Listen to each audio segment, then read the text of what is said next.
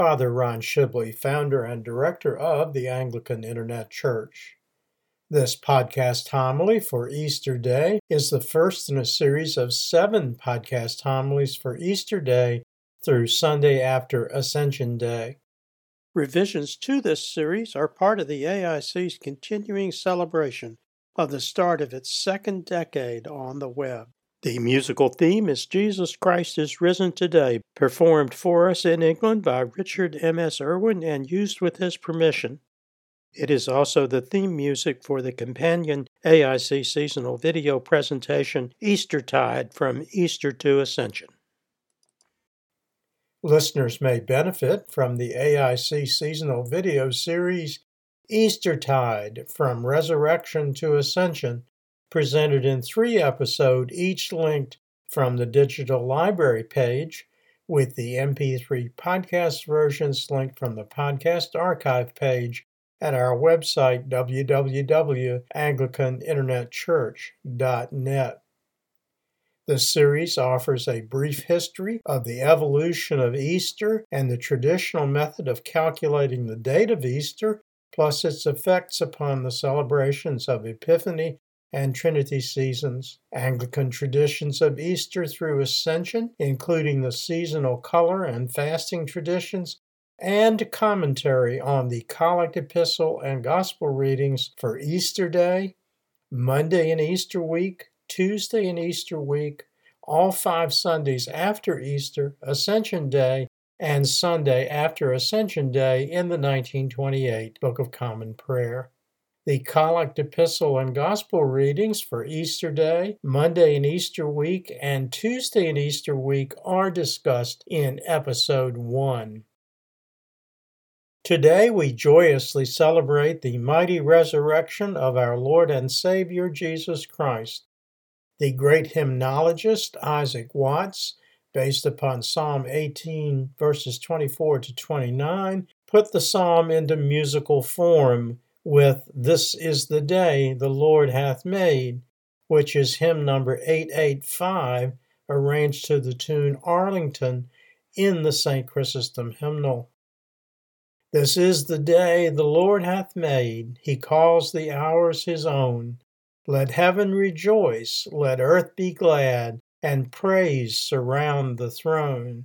Today he rose and left the dead, and Satan's empire fell.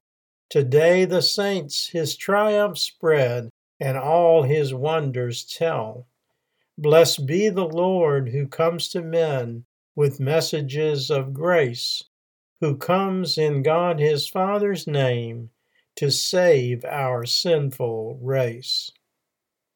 Thanks to the pioneering work of the great 19th century Anglican clergyman, hymn writer, and historian John Mason Neale, we know more about how the early church celebrated Easter at Antioch.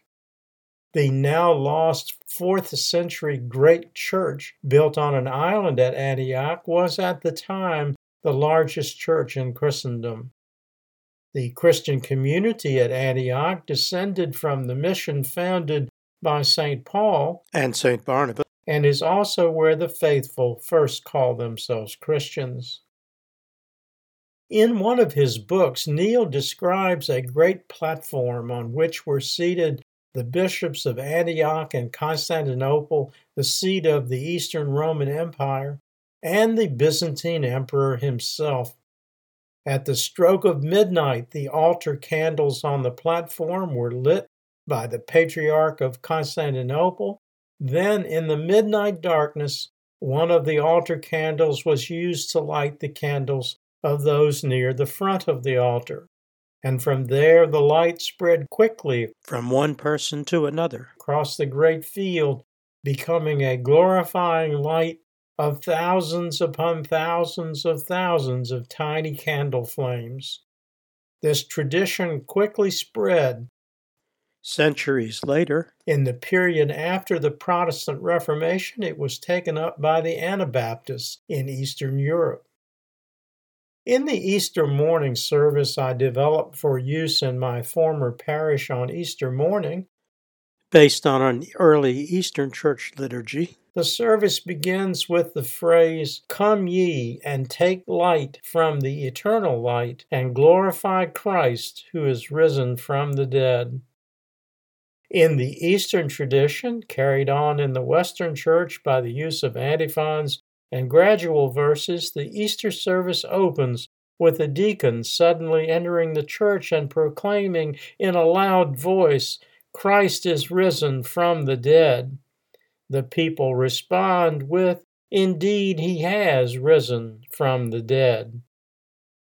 This ritual is preserved in Anglican morning prayer in the opening sentence for Easter, "He is risen, the Lord is risen indeed," and the verse and response before the Venite between Monday and Easter week and Ascension Day, "The Lord is risen indeed," with the response, "O come, let us worship him."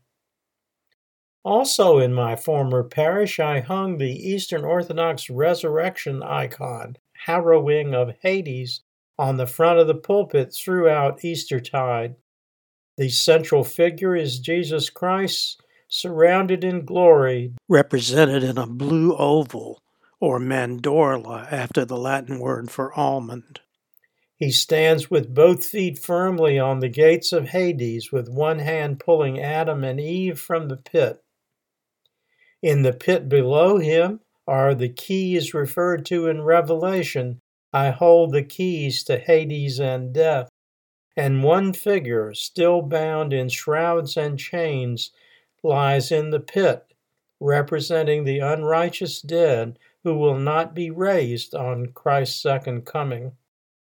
At Jesus' right hand, the left side of the icon, stands John the Baptist, the last prophet of the Old Testament. A central word in any traditional Easter morning celebration should be ransom, or as St. John called it in his epistle, propitiation. By this selfless act, giving his own life upon the cross for our redemption, Jesus has ransomed us from our guilt of the disobedience of Adam and Eve. His resurrection completes the cycle of God's divine economy, which the Father had in mind but kept from mankind from the beginning of the world.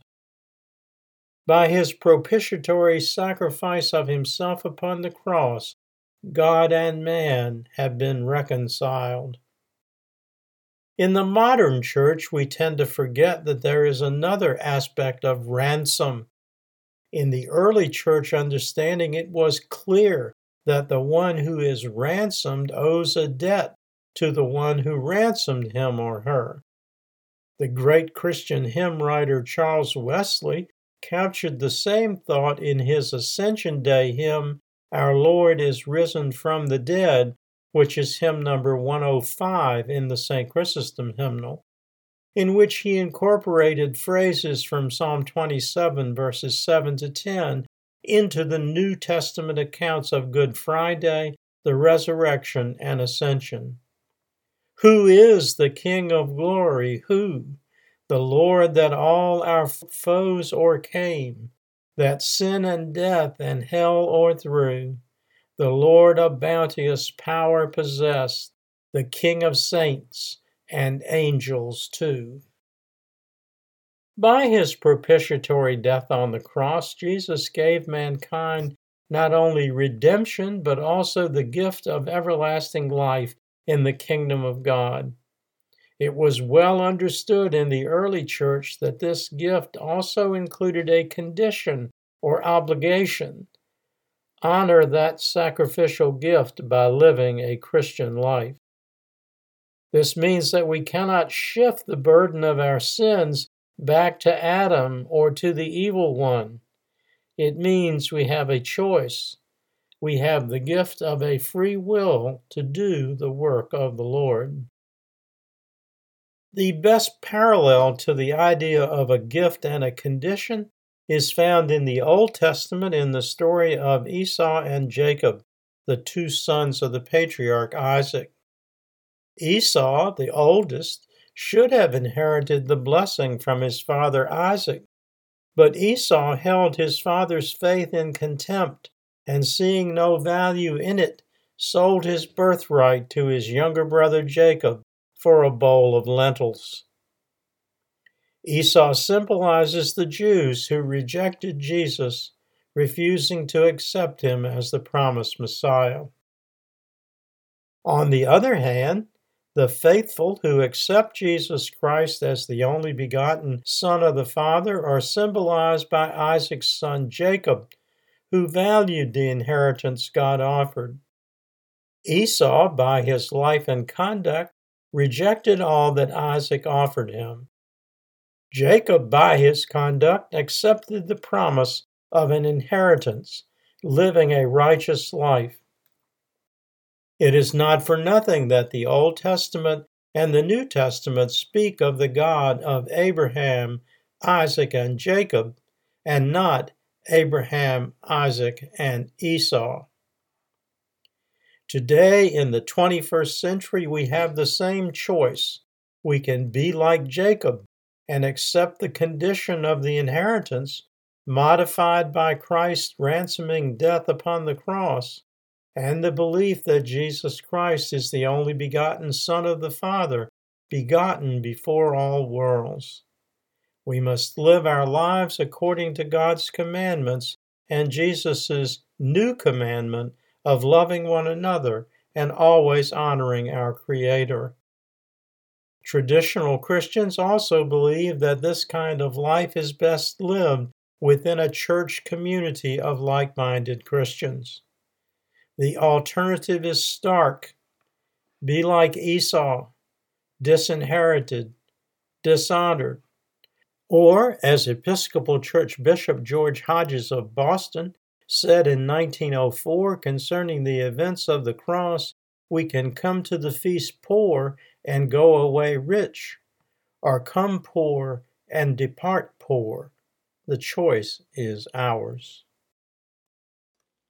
Other AIC resources on topics discussed in this podcast homily for Easter Day are from the AIC Bible Study video series New Testament Gospels, the second appointed gospel reading, Mark 16, 1-8, including Salome as one of the three women at the empty tomb, is illustrated in episode 11. Episodes are linked from the Bible Study New Testament page, with podcast versions linked from the digital library page. In the AIC seasonal video series, Eastertide from Resurrection to Ascension, the harrowing of Hades icon appears in the title slide. In the AIC seasonal video series and its companion podcast, In the Cross of Christ Thy Glory, you can watch or listen to a complete presentation for Good Friday, which includes the remarks referred to earlier of Bishop Hodges. In the AIC Christian Education video series, The Lives of the Saints, in the first series commemorating the 18 saints with feast days in the 1928 Book of Common Prayer, John is the focus of episode 4, Paul of episode 5, and Mark of episode 7. From the second series, honoring other saints in the Western and Eastern Church traditions, Basil the Great, more commonly called Basil of Caesarea, is the subject of episode 17, and Archbishop Thomas Cranmer is one of 3 English martyrs commemorated in episode 28. Episodes in seasonal and Christian education videos are linked from the digital library page, with podcast versions linked from the podcast archive page. From the AIC bookstore publications, in the Gospel of John, annotated and illustrated, the Gospel reading for Easter Day is discussed and illustrated in chapter 20.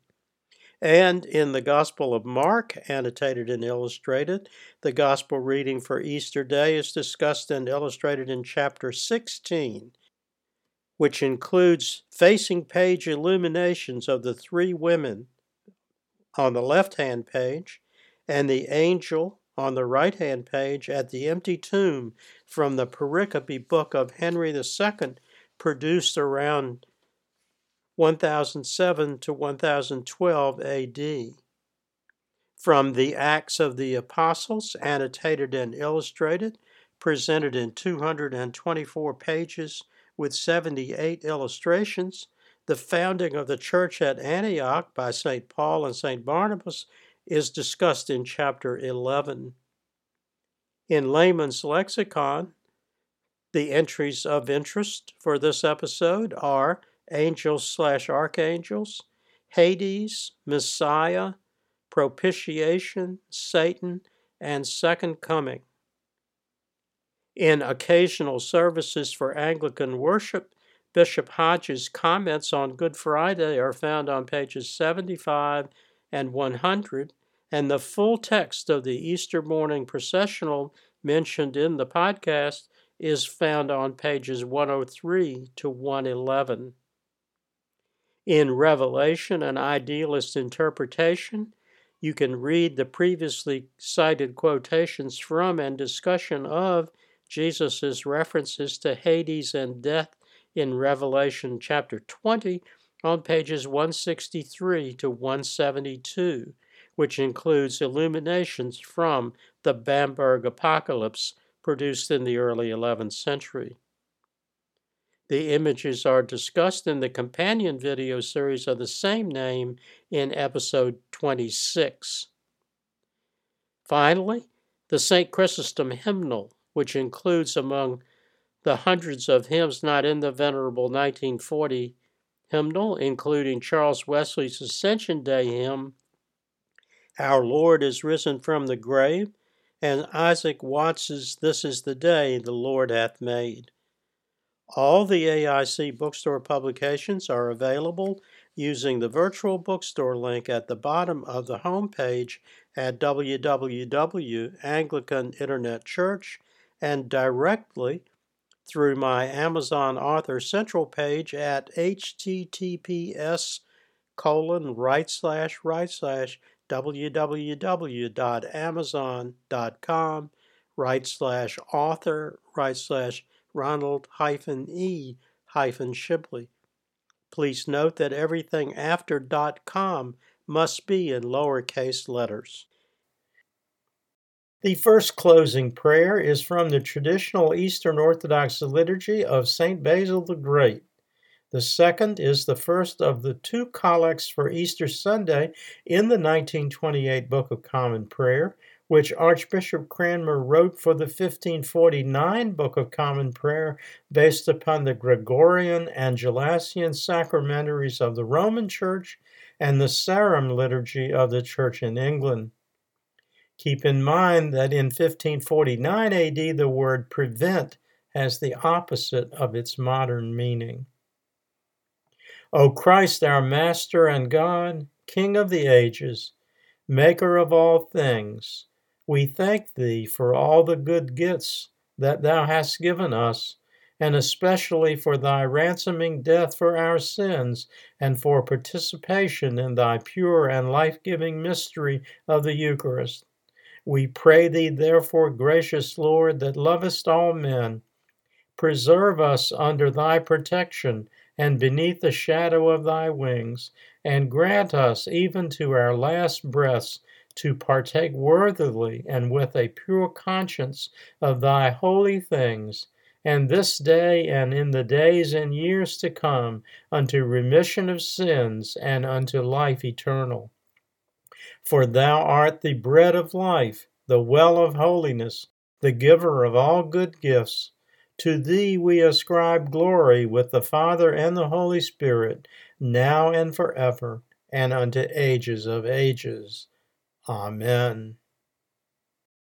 Almighty God, who through Thine only begotten Son, Jesus Christ, hast overcome death and opened unto us the gate of everlasting life, we humbly beseech Thee that, as by Thy special grace preventing us Thou dost put into our minds good desires, so by Thy continual help we may bring the same to good effect.